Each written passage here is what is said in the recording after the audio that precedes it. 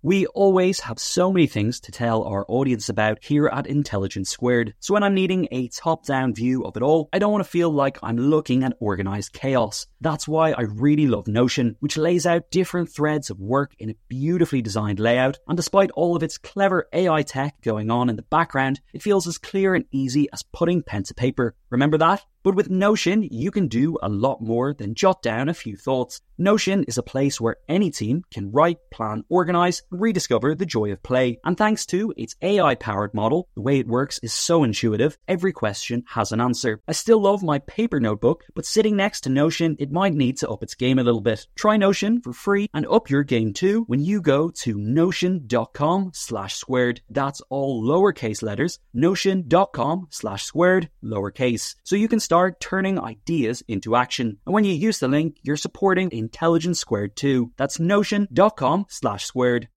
When you need mealtime inspiration, it's worth shopping Kroger, where you'll find over 30,000 mouth-watering choices that excite your inner foodie. And no matter what tasty choice you make, you'll enjoy our everyday low prices, plus extra ways to save, like digital coupons worth over $600 each week. You can also save up to $1 off per gallon at the pump with fuel points. More savings and more inspiring flavors make shopping Kroger worth it every time. Kroger, fresh for everyone. Fuel restrictions apply.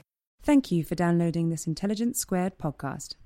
For more information on our debates, talks and discussions, visit intelligencesquared.com and sign up to the newsletter. Thank you so much, Hannah. As I was coming here, I suddenly had a memory of a conversation that Michael and I had years back. And I think we could probably say that the conversation was verging on bitter. Not between us. It's all right. I thought I'd air this all in public. Are we on the Jeremy Kyle show? Sorry.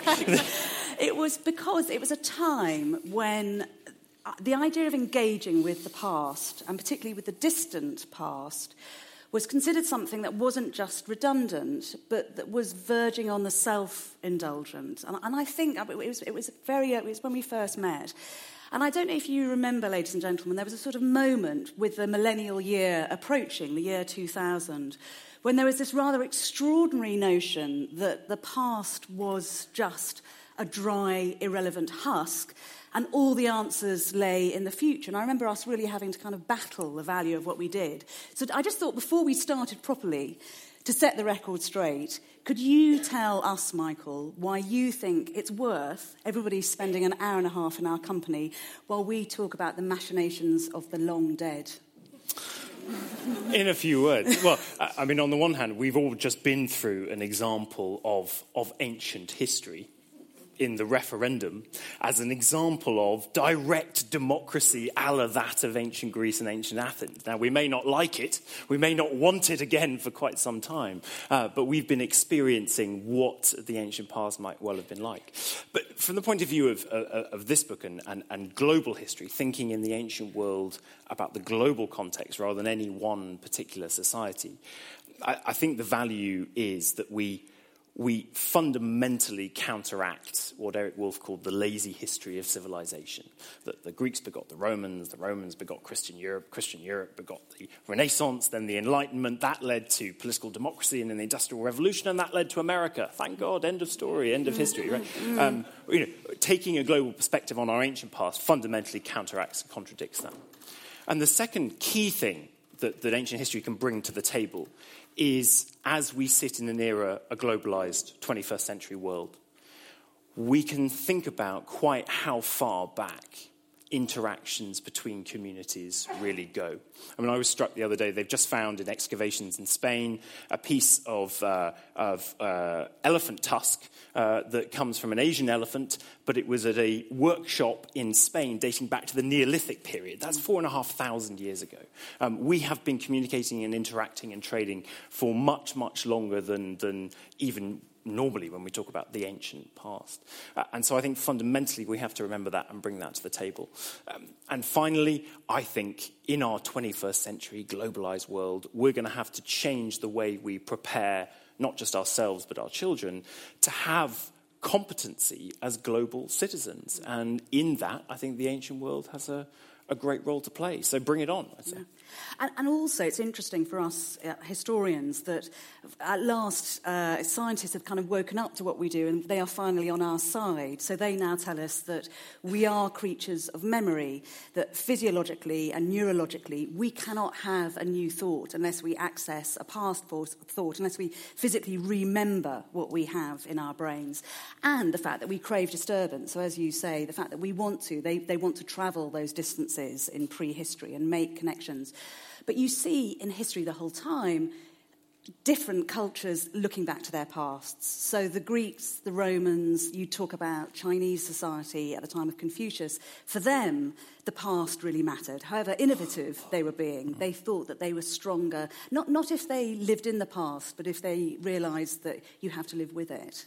I mean, that's the big difference between cyclical and linear modes of history and historical thought. We in the West tend to be quite linear, and that's why we see the past as this dry rusk. It is past. It's not going to come back and haunt us, however wrong that is. Whereas in China, very much, traditionally, it has had a sense of a cyclical nature of history. Everything comes back around. And that's why history within ancient Chinese society was always seen as an absolutely necessary tool to prepare the rulers of the next generation for government. So in the 11th century, when Sima Guang was asked to write a history of China for that period, its official title is Comprehensive Mirror to Aid in Government. Wouldn't it be lovely in the West, in the UK, if someone employed a historian to write a history with that kind of title? Absolutely, this was seen as the way to prepare rulers. And we have had that in the West. Sir Walter Raleigh in the 17th century, when he was imprisoned in the Tower of London, he spent the first 3 years concocting sort of small medical and explosive experiments in an outhouse at the back of the Tower of London. How he was allowed to do that, I don't know. But then in the next part of his time there, he wrote a history of the world. A history of the world that was intended absolutely to be an aid to the king and the future king at a time at which the world's boundaries were being fundamentally exploded. This was the era when Antarctica and Australia were appearing on maps for the first time. At a time when people needed to think big, historians stepped up and gave them the bigger context. And we're in another moment of that right now, I think.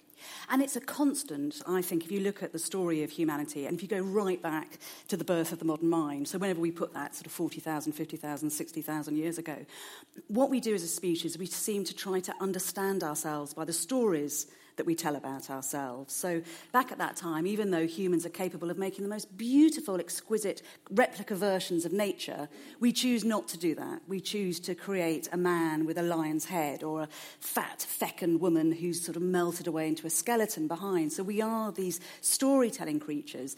I was really interested to learn from your book, when do you think we start to tell a narrative of East and West as two distinct entities?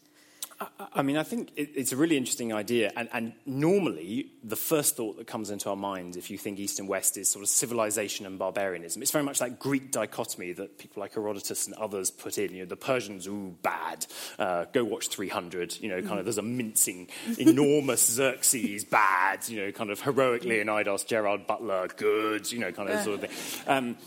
But actually, when you start to look at the ways that historians, both of the West and the East, thought about and talked about the other side of the world, what you get is an enormous sense of respect. So if, in the West, if we put ourselves in the 4th century BCE, that's Alexander the Great conquering east to the shores of the river Indus in India. And very soon after him, you've got official ambassadors like Megasthenes, one of my great heroes, being sent by the Seleucid ruler to be the official ambassador at the Indian court of Chandragupta Maurya. And his account, his Indica, his story of India, is one in which his respect for the Indian system is absolutely paramount. He's saying, my God, these guys don't have crime. They don't have slaves. How do they do it? You know, kind of, we can learn from them. I was surprised by reading in your book, though, that the first time that the historical sources describe one another, it's relatively late. It's around 140 BCE, isn't it? That's right, that you have the same event being described, as far as we know, in both Eastern and Western sources. Yeah, I mean, particularly between the Roman Empire and China, there's a long way to go, and it ain't a very easy route on foot or indeed by sea. And so you get these gradual coming togethers and sort of explorers from both sides pushing further and further. But actually, in terms of direct contact between Rome and China, we only have one possible source that's even later than that. It's 166 AD in the era of Marcus Aurelius, when, again, in the Eastern sources, apparently some Roman ambassadors turned up in what is modern-day Vietnam with exchange offerings, gifts for the Chinese ruler from the Roman Empire. And these were rhinoceros horn, tortoiseshell, and something else. But rather sadly, the Eastern accounts say that these failed to impress the Chinese. They were not rare or expensive and were thought to be rather rubbish. And as a result, I mean, who knows what could have happened with the relationship between East and West if they brought gold and precious jewels, you know. So they were sort of sent packing. But the moment that I love, that I think is an absolutely crucial one, is not the direct meeting of people from East and West, but when the historians start talking about the same event. And that, as you say, is in the 140s BCE and comes at the end of a tumultuous period that's the sort of second central part of this book. In the West, you've had the wars of Rome against Carthage. Hannibal's been crossing the Alps, culminating by the end of the 3rd century BCE, the beginning of the 2nd century BCE, with Rome really emerging as the dominant force in the Mediterranean. It's beginning its journey to turning the Mediterranean into Mare Nostrum, our lake. Right? Simultaneously, in the east, actually by 221 BC, so again the end of the 3rd century BCE, you've had the emergence for the first time of a unified China under the rule of Qin Shi Huangdi, the first emperor of Qin, right? Who, just as an aside, in the later histories, a great story is told about him, that he banned anyone else bar himself from using the personal pronoun I, which I think is genius. What a guy. Of all the things he could go for, only I am going to say I, you know, kind of.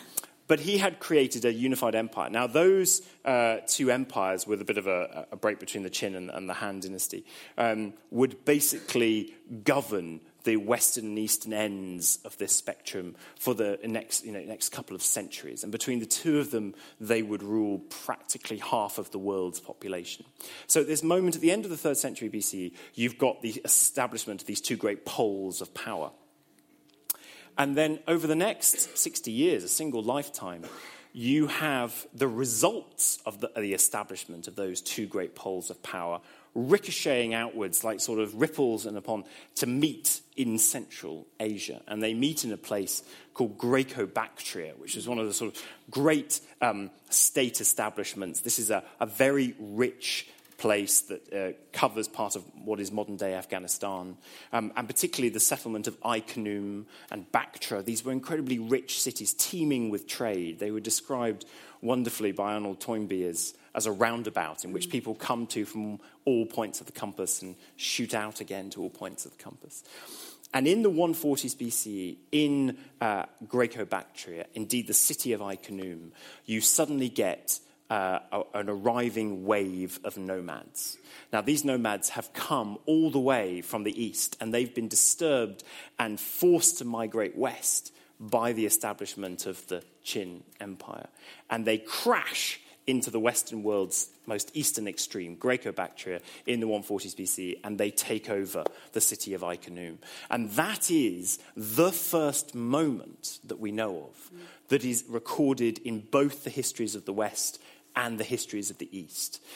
It is, if you like, the meeting of history, somewhere in the middle. And I think there's something absolutely wonderful about that, that this is the moment when the seeds of connectivity that will eventually become the Silk Roads are first laid down.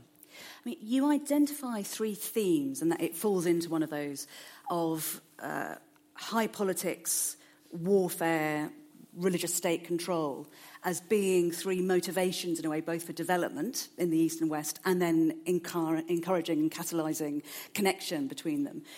Why did you choose those? Do you think those are actually the key players in history, or was it just convenient to have those three to kind of hang your stories onto? I mean, Ancient Worlds I see very much as the precursor to Peter Frankopan's Silk Roads. Right? So Peter's book is looking at when those arteries of connectivity are laid down and present and active. But you didn't do it in collaboration with Peter. No. You didn't Ancient sit Worlds, around a table and decide. No, but Ancient Worlds is how does that connectivity start to come about? And in telling that story across such a vast spectrum from the Mediterranean to China, you obviously have to pick your focus moments. And for me, I was looking for kind of interesting windows into that story of gathering connectivity. And as a result, these three moments came about. The first, politics, is at the end of the 6th century BC, and it struck me as extraordinary that in almost the same year, 508 BCE, we've got the invention of democracy in Athens, we've got the foundation of the Roman Republic, but we've also got Confucius, actually at the height of his power, developing his theories about how the world should be governed, how the ruler should rule. And it struck me that something had happened across that vast geographical span at that point to bring societies to a level of complexity at which they were forced to ask themselves, how do we do this better? How do we actually rule better? Now, they all come out with different answers because of cultural backgrounds.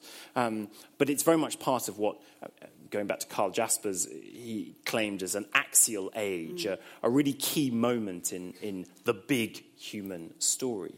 And what is undeniable is that in coming up with those new solutions, be it democracy, be it Roman Republican government, be it Confucius, although he wasn't initially very successful, those societies did what in the past had not been possible. They survived. And can I just ask, do you think there's a common theme across those in fact, there are three societies, so is Confucius in China, Socrates et al. In Athens, and the Buddha in Nepal, modern-day Nepal and North India. Is there something that's encouraging that change? Because, as you say, there are both philosophical and political radical ideas that come to stick together society. And lots of people have different theories. So is it the emergence of cities? So people are suddenly having to rub along together and learn how to live with one another. Is it the fact that suddenly ordinary people are economic actors? So you get merchants physically with coins in their pockets for the first time. So it isn't just that you're part of a dynasty of priests or, kings. It means that you have some kind of weight in society. Or is it the fact that, as you said, there's been stasis before, so there's been terrible chaos, there's a real churn. I mean, it's a dreadful time, in fact, the 6th century BC. You have these appalling... basically men behaving really appallingly. And we know that Confucius grew up with almost sort of total war and watching men's ears being cut off and their hands and then blood smeared on drums, and the army would drum themselves into cities with the blood of their enemies. So which do you think? Is it cities? Is it money? Or is it chaos that catalyses people to have these big, bold ideas about themselves? I think it's a mix of all three. I don't think you can claim one of those as being solely responsible. But I would add another, which is sheer random historical happenstance. What's fascinating when you look at the stories about the invention of democracy or Republican government in Rome, or indeed of Confucius, is that there is always some kind of trigger which frankly has very little to do with the invention of this great big political idea.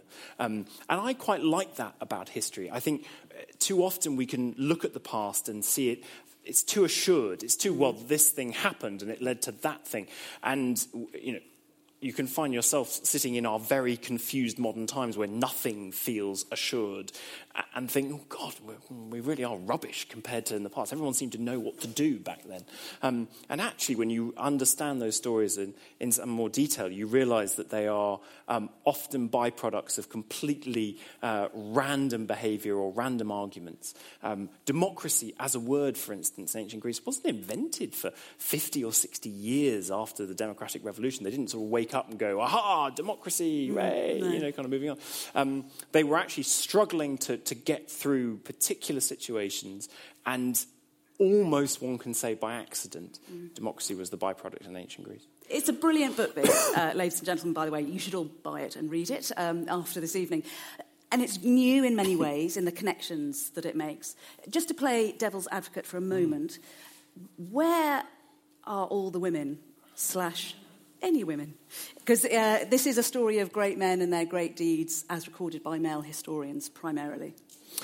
So obviously we're in an era when male rulers occupy a lot of the headlines. But I would push back and say there are no women in this story. In fact, actually, there are lots of different women playing lots of different roles. On the one hand, in the Roman birth of the Roman Republic, it is Lucretia, the woman, and her noble behaviour and way of doing rape. things.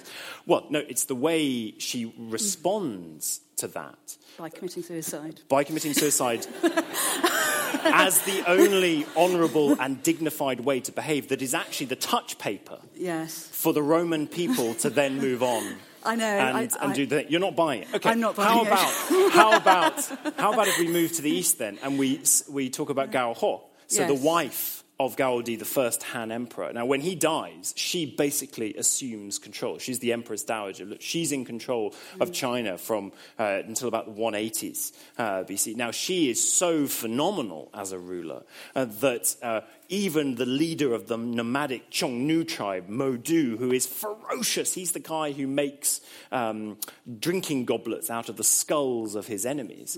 He proposes marriage to the Empress Dowager, and she sort of does a very nimble bit of political footwork to refuse him and push him away. But she is an absolutely central character.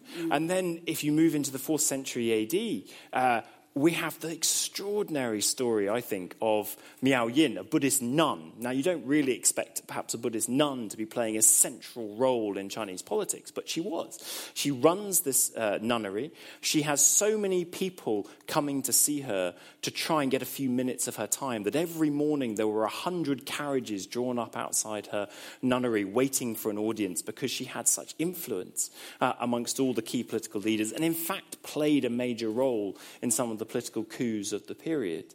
So you're absolutely right that on the one hand, this is an era in which male rulers hog perhaps too much of the headlines, but in which I would argue there are still crucial roles and important moments when women actually hold the reins of power. And it's a very treacherous swamp, the land of the counterfactual. But if we'll just engage in it for a moment, if the percentage had been reversed, so you were talking about just the kind of couple of interesting men amongst a sea of women at this time, do you think your divisions of high politics, warfare and state control of religion, do you think those would have been different had there been more equity in the human experience? A society still has to work out how to govern itself. So I can't really see politics, which at its basis is ta politika in Greek. It's the affairs of the polis, the affairs of the city, not being an issue of interest. Warfare, I think we see some pretty brutal female war leaders in the ancient world as we do male ones. I don't think it's a particularly male thing. And religion, in terms of interest with the divine, again, an absolute constant of the human experience and the human imagination. So, no, I would expect those topics to be just as prevalent across such a broad history as this. Interesting, very interesting. So, one of the things that this book raises is these big men and a few big women doing their thing. You'd think that it's them that's impacting on society, but what is clear from your book, when you look at stories like Hannibal coming back to Carthage and the fact that Hannibal's come back means that the Carthaginians rally, just the rumour that he's landed. And I think this is particularly relevant to our rather agitating couple of weeks that we've had in politics. What role do you think that word of mouth, gossip, slander sometimes actually has as a driver of history? So it's not just what men and sometimes women do, it's what people say about what they do. I think, again, an absolutely innate part of the human condition, whether it be Roman politicians playing the gossip mill. So one of the early consuls of Rome after the foundation of the Republic, who managed to gander the sort of nickname People's Friend, intentionally burnt down his own house and sort of so that he didn't look like he was having a plush house and allowed the rumour mill to do everything else for him to maintain his favour.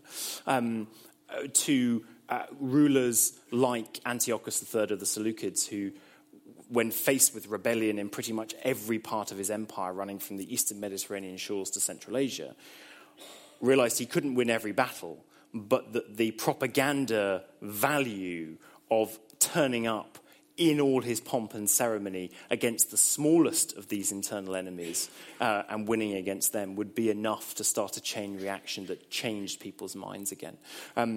This is a world, obviously, without Twitter or Facebook, thankfully, or internet, or newspapers, or TV, but one that is just as interested in what people are saying about what people are doing, and what the rumours are and how those rumours spread across often incredibly wide distances, whether it's the Buddhist ruler of Sri Lanka who hears on the grapevine, the late 4th century AD, that the Chinese ruler in southern China, Xiao Wu, has officially recognized Buddhism as a religion to be venerated and worshipped, and sends him immediately a gift, which sadly takes 10 years to get to him, so he's dead by the time it arrives. But it is on the basis of those rumors that people made their big gambits and their big decisions. And the speed at which they travel is extraordinary, because it can take a day, it can take half a day sometimes for news to travel thousands of miles. So it sort of says something very interesting about us wanting to share ideas, I think. And archaeologists will often say we make these connectivity routes and we build roads physically so that we can transport things. But I wonder if it's actually so that we can transport ideas. I wonder if that's really what motivates us to connect. I think the two are completely interrelated. I mean, once the trade routes start humming between China all the way to Rome, instantaneously, it's the roots of ideas as well. And what's fascinating, I think, in the third part of this book, we look at the spread of Buddhism into China. And it is coming into China from multiple different routes as people are travelling backwards and forwards. Chinese going looking for Buddhist texts, as well as Buddhists from Central Asia heading into China. That creates its own problems. I mean, one of the problems for early Buddhism in China is that there were so many different people arriving, offering so many different versions of Buddhism through so many different texts that could be translated, which couldn't be translated properly because no one person spoke both Pali or Sanskrit and Chinese, so it had to go through a sort of middle way interpreter, that you end up with this smorgasbord of Buddhist belief that actually took centuries to kind of work out and clarify. So it brings with it its own problems, the fact that ideas spread as much as objects do so quickly. But it's that fundamental energy, I think, that created such an interesting and connected ancient world, and at the same time laid the framework for the way our world exists today. I wonder if there's a very beautiful word idea, which in Proto-Indo-European is gosti, so it's Ghosti, and that you'll know it as Xenia, so it comes down into Greek as Xenia, which is an almost... Are there many classicists in the house? So, you'll know, Xenia is very hard to translate. It's kind of, guest-host friendship, stranger-friend relation. But Gosti, originally, gives us the words guest and host and ghost. And it almost seems to be this kind of unwritten etiquette of civilization, that what we have to do is that we have to welcome the unknown, the strange, across our threshold, physically so that we get new things, so there's new blood in the community, but also so that new ideas can transfer. And that seems to me what actually underpins your book, that notion that we are compelled to connect. Even if there are tribes warring and if politics tell us we should stay apart, there is something that just demands that we experience the new. So although we think of Xenia as giving us the word xenophobic, actually xenophilia is a more constant of the human experience. I think it's one of those key ideas that ancient history can remind us of, which we should bring to the table in our consideration of how we act today in the 21st century globalized world.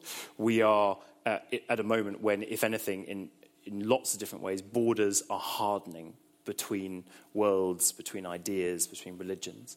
And I think we need to be reminded that actually for a large part of our ancient past, those borders didn't really exist, that actually, if there was a border, that the thing to do was cross it. And where is that space, do you think, in the 21st century? So in Athens, you have the Agora, in Rome, the Forum, in China, the streets of Luoyang.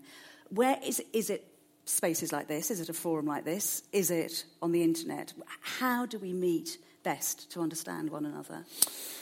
I think this is a pretty good start, isn't it? It's a pretty good start. I think we should all be very pleased with ourselves here tonight, as you said when we first started. But obviously, Twitter and Facebook and the internet are the huge game changers, if you like, of the 20th and 21st century that may allow us, if used and curated properly, to have those spaces for thought and debate.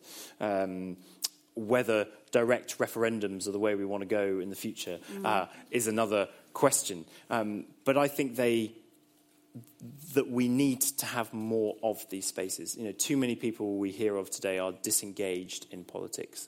They don't see how it relates to them. One of the fundamentals of the ancient world, I think, whether you were in Rome, Greece, Central Asia, or China, is that you understood that what got decided for your community had a direct impact on you. Now, whether that was deciding to go to war and you pick up your spear and you go and fight, or whether it changed the way in which you traded and worked, or indeed in which you thought, there was a sense that what happened at the community level affected the individual. And I think too many people, we have lost that sense of connection today. And anything that helps us re-engage people, that gets people talking and discussing again, must be a good thing. The events calendar is filling up here at Intelligence Squared, and to create each one, we obviously rely on some brilliant guests and onstage talent. But behind the scenes, there's also a producer, a production team, and the budget in the mix too. You've got to keep an eye on all of that stuff in one place. NetSuite is the #1 cloud financial system, bringing accounting, financial management, inventory, and HR into one platform, slashing manual tasks and errors. And you can cut the cost of maintaining multiple systems because it's super easy to get started. NetSuite exists in the cloud, you see, no hardware needed, so you're cutting IT costs too. That's why over 37,000 companies have already made the move. And now, by popular demand, NetSuite has extended its one-of-a-kind flexible financing program for a few more weeks. Head to netsuite.com/squared. That's netsuite.com/squared. netsuite.com/squared. Sponsoring the show for this episode is Marquee TV. Marquee TV is a streaming service with a difference. It's bringing you the top tier of performing arts straight into your living room or onto your device. So think dance, theatre, music, anything you might find in the West End, Broadway, or maybe a cool little experimental space too, but saving you the cost of a few tickets as well. I've got happily a bit lost in their vast library of performances, exclusive interviews, and behind-the-scenes content. Choreographer Jonathan Watkins' interpretation of George Orwell's classic 1984 was pretty cool, and I love the dance piece Sutra, inspired by the skills of Buddhist Shaolin monks. And we've got a special treat for our listeners. Marquee TV offers 3 months of access for just 99 cents. That's right, 3 months for only 99 cents with the code SQUARED. Simply visit marquee.tv and use the promo code SQUARED to dive into the world of arts like never before. Bring the arts home with Marquee TV. Hey, it's Ryan Reynolds, and I'm here with Keith, co-star of my upcoming film, If, only in theaters May 17th. Do you want to tell people the big news? All right, I'll do it. Sign up now and you'll get unlimited for $15 a month and 6 months of Paramount Plus Essential Plan on us. MintMobile.com/switch. Upfront payment of $45 equivalent to $15 per month. Unlimited over 40 gigabytes per month. Face lower speeds. Videos at 480p. Active Mint customers by 531.24 get 6 months of Paramount Plus Essential Plan. Auto renews after 6 months. Offer ends May 31st, 2024. Separate Paramount Plus registration required. Terms and conditions apply if rated PG. I mean, it's face-to-face contact obviously helped that sense of community. And there's a very interesting, you'll probably all know this, that if you look at the results of digital democracy, if we sit at home and cast our vote on the computer, we make much more selfish decisions than if we go into the ballot box and do it, or we meet to talk about it. And that is something we've obviously got to deal with as historians, and the policymakers absolutely have to deal with, is how you have a robust exchange of ideas and one that helps us to actually think about the other rather than about ourselves when we're meeting across East and West. I think a robust conversation and discussion is a hallmark of the ancient world. It could sometimes turn bloody. It could spill out of the discussion space into the war space, but it was a fundamental of how they went about doing things. I mean, I'm always reminded of, in ancient Greek society, the word for a private citizen, for somebody who did not engage in that public debate, was idiotes. It's our word for idiot. It's correct. Fundamentally, if you didn't do this, you were a muppet. And I think that moves across again those ancient societies, whether they have the same kind of idea of equality as there was in Greek democracy, or whether you're in Confucian China. Actually, it's about engaging actively as being the fundamental of what your job as a citizen in a community really is. And you've made a real clarion call for all this being taught in schools, so that kids learn about that little Buddhist nun, and they hear about ancient Greece in as much depth as they do about Buddhist India. I'm completely with you. Dear Michael Gove sort of tried to do it, but as a mother of teenage girls, having gone through the school system, what do you get rid of to allow a global history to be taught? So the OECD runs something called PISA, the Programme for International Student Assessment, and its job is to look across 80 countries and look at how 15-year-olds are being prepared for the challenges ahead. And in 2018, which is the next time they're going to be doing their sort of assessment point, for the first time ever, they will be asking countries, how do you prepare your 15-year-olds to be globally competent? Right? And I think that is a fundamental sea change, that they want to know kind of how we are thinking about education to prepare people to have conversations with others, often conversations with others who believe and think very differently, and to be aware of and intercultural in their knowledge. So I think we are going to have to find space for this in the way that we teach, and absolutely fundamentally we need to find space for this in the way that we teach. I've just got one question. So it's 400 pages, this book. Easy read, don't worry, the 400 pages shouldn't put you off. Is there anything that you were really cross that you had to miss out? Was there a bit of research that just the editor said, it's a step too far? Or No, I mean, the one thing that doesn't make its way into the book are the sort of hazy stories about trade missions between Rome and China. So that meeting that we alluded to, supposedly in 166 AD, when supposedly sent by the Emperor Marcus Aurelius, these random Romans turn up in Vietnam with gifts of rhinoceros and tortoiseshell and go, here you are, Chinese emperor, and they go, well, what a load of rubbish. There are some very fun and juicy stories like that, which actually, whether they happened or not, and there's some big question marks over whether they did, or who sent them, or where they turned up from, or what might have happened as a result. Sadly, there wasn't enough space for there. Maybe if we'd done a section on trade as well. Why do you think, because we've talked about the globalised world that we live in, so there's a reason to write a book like this now. But I think it's very interesting that both you and Peter Frankopan have brought them out when you have. Why do you think, as academics, you are confident enough to put the S at the end of Worlds and Silk Roads? I would say that the crucial thing for us to realise right now is that we have an appetite for a bigger perspective. That didn't begin any time recently. In fact, actually, it began with World War I and World War II, that emerging out of those global conflicts, people sought for a way to avoid future global conflict and thought quite reasonably that understanding more about the wider perspective and the bigger picture might be a way to go. And so building out of that since the beginning of the 20th century has been this momentum for a global perspective that we hopefully with these books are now contributing to. The crucial thing for me is that actually this is not a new thing. Right? We mentioned Walter Raleigh a little while ago, that when he, at the beginning of the 17th century, was writing his History of the World, there was another appetite for the big picture. That was crushed in the 18th and 19th centuries by the rise of the nation-state. Suddenly history was repurposed to strengthen these much smaller silos, political silos, and we lost interest in the global and went back to the local. Actually, that wasn't the first iteration of it either, because if you go back to the ancient past, when you get into the 2nd and 1st centuries BCE, as we've been discussing, there is this waking up to a much wider world, and you get in the West people writing universal histories that try and encompass the full world scope, and equally in the East. So we are not in a new moment. We are in another cycle of history, as I would have it, that we alternate as humans, as part of our human story, between wanting the bigger perspective and wanting a more local perspective. We're right now, for a whole host of reasons, wanting a global perspective. The question mark for me is that twice before, this has come crashing down back to the local. What might actually happen to encourage us back to the local again this time. Yeah.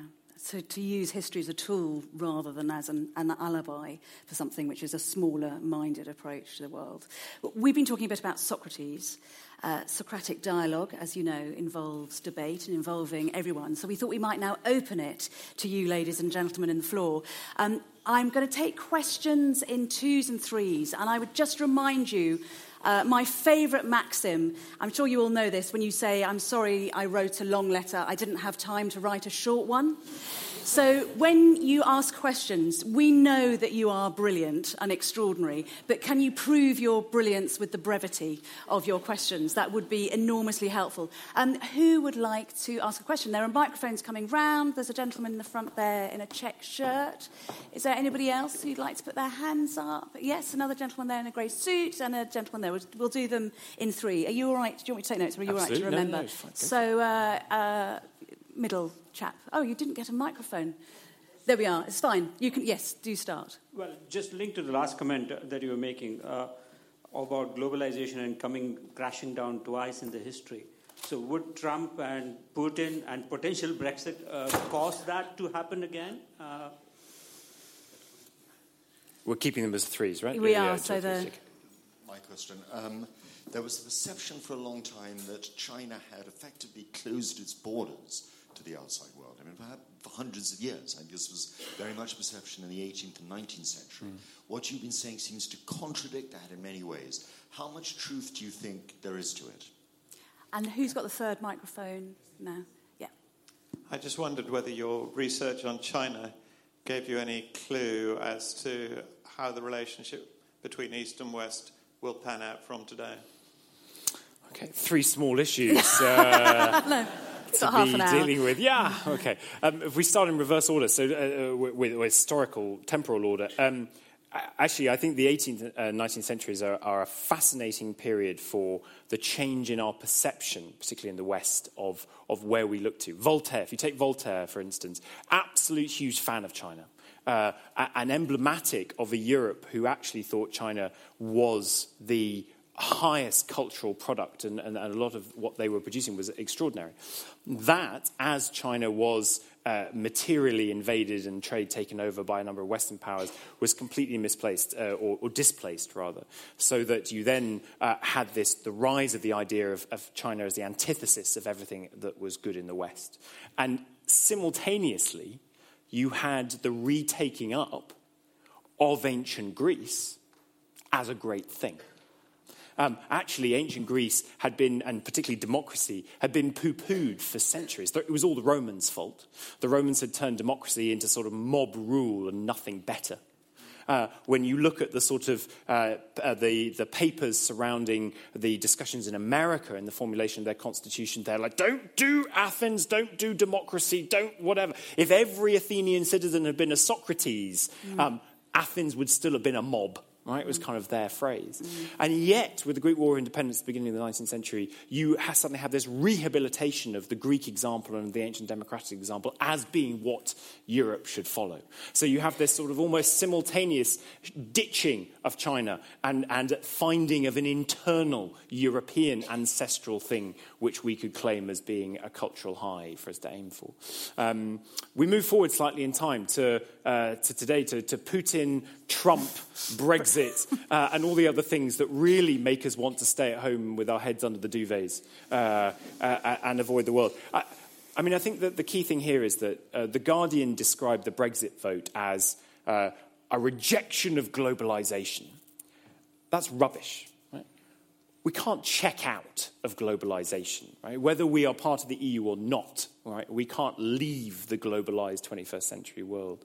Our goal has to be to find the place that we want to occupy within it and negotiate around the inevitable presence of figures like Putin or Trump, or indeed some of the characters that we've been discussing in the ancient world.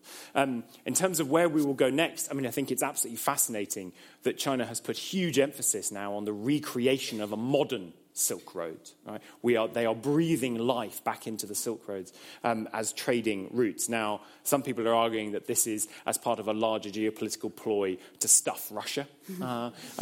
This may well be the case, but it is fascinating that as another cycle, we're going back to where we were, perhaps in our ancient past. 3 more.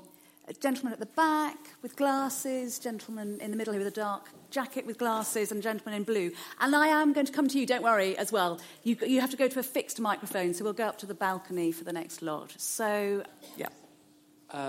Your research seems to have been mostly focused on China as far as the East is concerned. I'm wondering about India and, whether that's also in your book.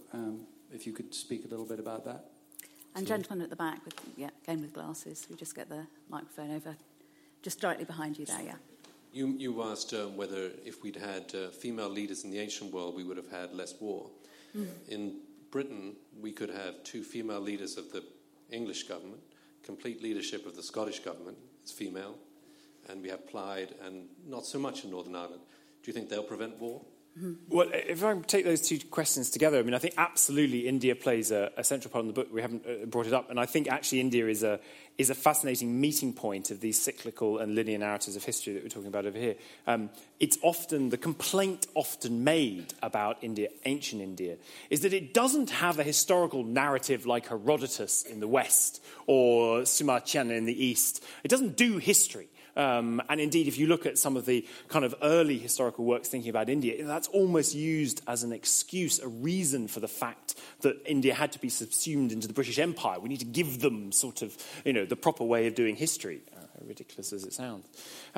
But actually, when you look at India, one of the fascinating things about ancient Indian culture is that it has so many different ways of doing history. So there is the cyclical narrative, obviously, particularly Buddhist-inspired. There is the linear narrative of writings on particularly pillars and large kind of monolithic rock structures that are put up. So you get something like the Allahabad pillar that Ashoka, one of the Mauryans, writes on about what he's doing in his rule, and then you get one of the Guptas coming back centuries later to add to that and sort of position themselves in the linear narrative. And then you get late Indian rulers coming on and offering it at the same time. And India sits as the locus for so many of these cultures also in terms of trade. Something like 50 million sesterces a year was heading out of the Roman budget to India. You can't walk on the west coast of India for tripping over a Roman coin. Actually, this is a world and a culture that bore the brunt, but also saw the opportunity and was able to harness a lot of the opportunities of so many of these currents that were going east to west all the way through.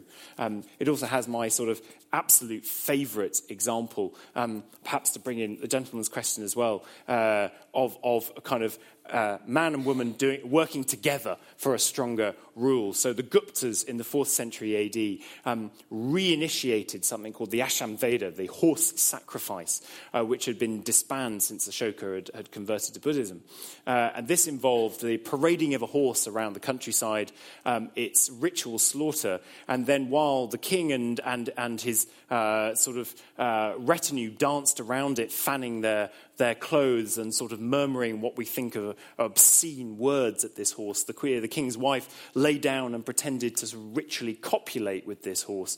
And the whole point of this ceremony was to symbolize the union between the human ruler and the divine gods. So, it all kind of comes together in this rather extraordinary festival all at the same time. To the gods. You've got to go to the microphone. Got there in the end. World War I you mentioned. For me, the difference between East and West is epitomised by the Berlin to Baghdad Railway in 1913. Now, in the West, we're not taught about it. In the East, they are.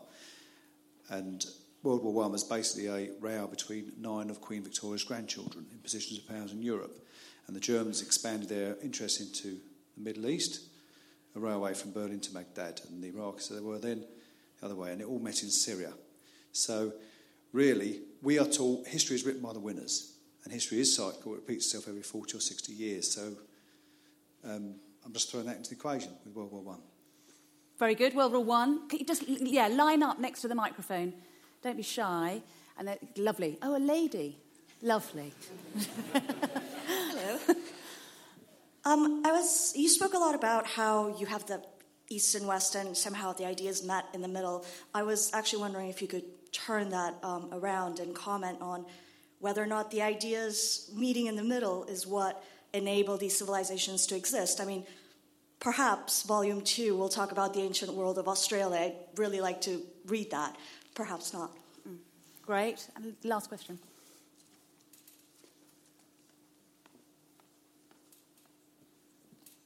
Following on from the point earlier about how we experience the other, and in light of recent events where perhaps real life isn't curated, but it's often a collision, I was wondering what your take might be on Samuel P. Huntington's thesis of we're destined for a clash of civilizations.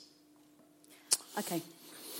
World War I. I mean, I think, yes, absolutely. The starting point for a bigger global perspective. H.G. Wells, better known as the father of science fiction, was the first man to sort of, he wrote a series of newspaper articles in the 1920s that then got published as a book called The Outline of History, in which he argued for the need for a global perspective. And I think one of the things you've pointed out is the ruts that we've got into in the way that we teach particular topics that don't tend to take account of the bigger geopolitical landscape.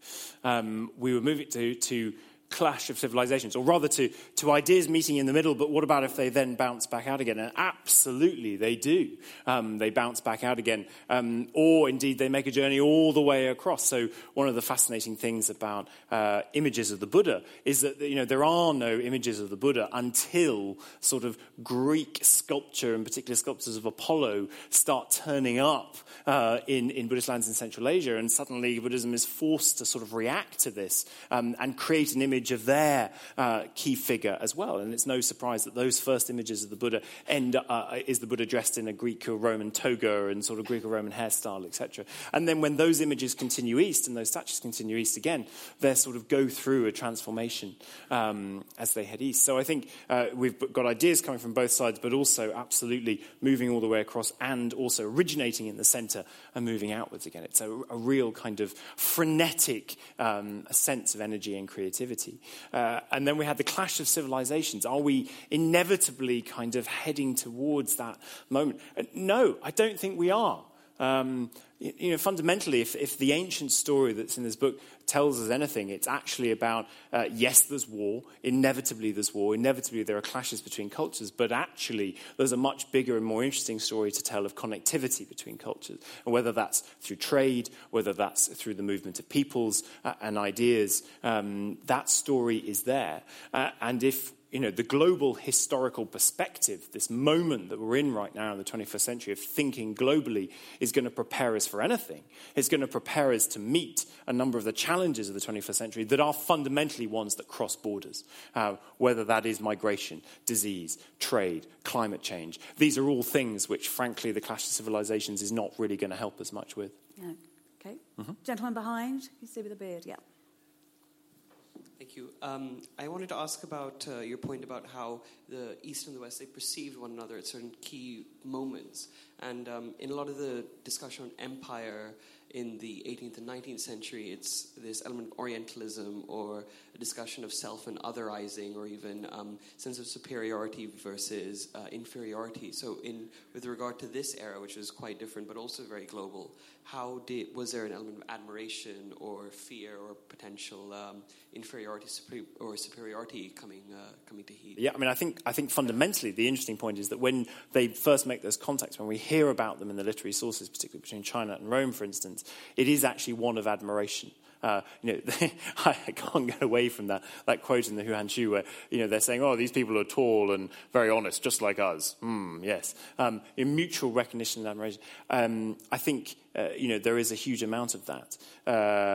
Obviously, there are also clashes of cultures. That idea of self and other does exist, the defining yourself by what you are not. It's a particularly Mediterranean thing, in a way, a particularly Greek thing, in a way.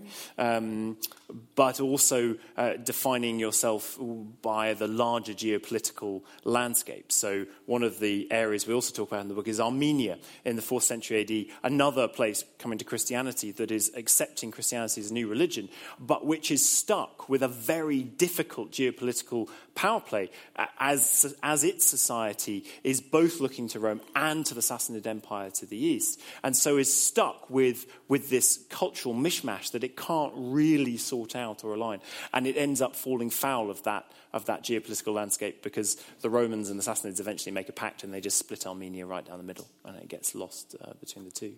Yeah, hand up at the front here, right at the back. You see lady in a leather jacket right at the back, and a tall gentleman in the middle. Yes. Okay, so I just want to ask you, like in ancient worlds, it seems like Chinese culture was much more on the equal footing, or maybe even superior than the other cultures. Even that it had many invaders, they all converted to Chinese culture, especially Han. But nowadays, it looks like our society is much more vulnerable, has less confidence in our own cultures, and we seem to be influenced by other cultures very easily, be it Korean or American. So I wonder what has changed, and do you see it going back to the ancient days? Interesting. Yeah. Just picking up on your point earlier about the clash of civilizations, a lot of the stories we hear and tell about civilizations meeting are quite negative at the moment, and in fact going back to empire and those kinds of times. Can you suggest some new stories from the past that might be more inspirational to people? Very good. Is there an answer? I was going to ask you that. Is there an answer to it all? Wow, okay, yes. Is there an answer to it all? There's a question. Start off at the beginning here. Yes, I mean, I think fundamentally, though, we can be misled by the way history seems to be so assured about itself and about the characters and moments that it's looking at. I mean, when we look at ancient China, I don't necessarily see a place that is so assured about itself in comparison to today. I mean, one of the things that's interesting about the era of Confucius is that he is but one of 100 schools of thought. So the era is known of lots of different people suggesting ways in which society can get itself out of the horrific warring tumult that it's in. It is a set of historical happenstance, really, that Confucius turns out to be the dominant one, and he's not the first in any means, shape, or form. Sorry, just to clarify, these thoughts are all internal, so it doesn't seem like we are borrowing thoughts from outside the world, which is different from today. So that's essentially what I'm asking. Yeah, okay, sorry. So, yes, very much Confucius is seeing himself as looking back to ancient Chinese precedent. He is not an innovator, he is a communicator of the ancient past. In terms of looking to the new, though, I mean, I think you only have to turn to the advent of Buddhism and the arrival of Buddhism in China in the 4th century AD to see the example of something very new entering the Chinese bloodstream in all sorts of different directions and different ways. And actually, despite the fact that China in that period is politically ripped apart at the seams, Buddhism finding a place both in the north and in southern China as answering particular yearnings and questions that the Chinese were considering at that point in time. One of them is particularly to do with sort of nirvana, the afterlife, what happens next, those big questions that weren't fundamentally being answered by anything that there was in Confucius or Taoist philosophy at the time. The question over here, it was sort of, are there inspirational stories from, kind of what is the answer? What news do you find in history that gives us hope? Some inspirational stories from the ancient past. Perhaps, I mean, take again in the 4th century AD when we see some of those Buddhist missionaries setting out on the very difficult journeys to China and taking with them their learning and facing this enormous challenge of translation and of getting the Chinese to understand and think about and then hopefully take on board and even, dare I say, believe in their ideas. I find those stories incredibly inspirational. It's people who have dedicated their lives to an often renounced renouncing their social roles. So a lot of Kushan princes renounced their roles and rights to govern and set off as lowly missionaries across the world to the East. And when they got to China, you go through this incredibly difficult process of translation and often of having to respond to critics. There are lots of early Buddhist writings in the 4th century in China where they're sort of responding to every criticism that's made of Buddhism and advancing their own views in response. I think those are incredibly stimulating and inspiring stories of, even against adversity, the communication of ideas across very, very different cultures. Yep. You were talking about the exchange of cultural ideas, but when cultures meet and these beneficial exchanges happen, isn't it typically caused ultimately either by pursuit of power or by pursuit of trade? You know, these are happy byproducts of rather more temporal things. Yeah, I think there are relatively few people, particularly in the ancient past or in any part of history, that are selflessly, without any kind of self-interest. Go back to those Buddhist missionaries that are heading towards the East. They're doing it fundamentally because they are driven to spread the word of their beliefs. Obviously, trade, obviously, power grabs are almost inevitably part of the story. And again, I think this is a Socratic dialogue, and sort of we're at our best when we're being compassionate. We're also at our best when we're being honest about what we look like in front of the mirror. I think, the idea that Sima Guang's 11th century history in China was called the comprehensive mirror to aid in government is crucially that idea that history holds up a mirror to us all, and which we have to look at ourselves, and we might not like always what we see, but it's crucial that we don't shirk from looking at that image. And there's this beautiful Greek word, agon, which means contest or competition. We sort of think, we understand that gives us our word agony. If you look at it in its earliest iteration in Homer, what it actually means is a place to meet, and then becomes a competition. So as you say, there is this interesting idea that as soon as we meet together, we're destined to be in some kind of conflict. Great. Can you see where I'm pointing? Perfect. So, yes, if you could just be quick.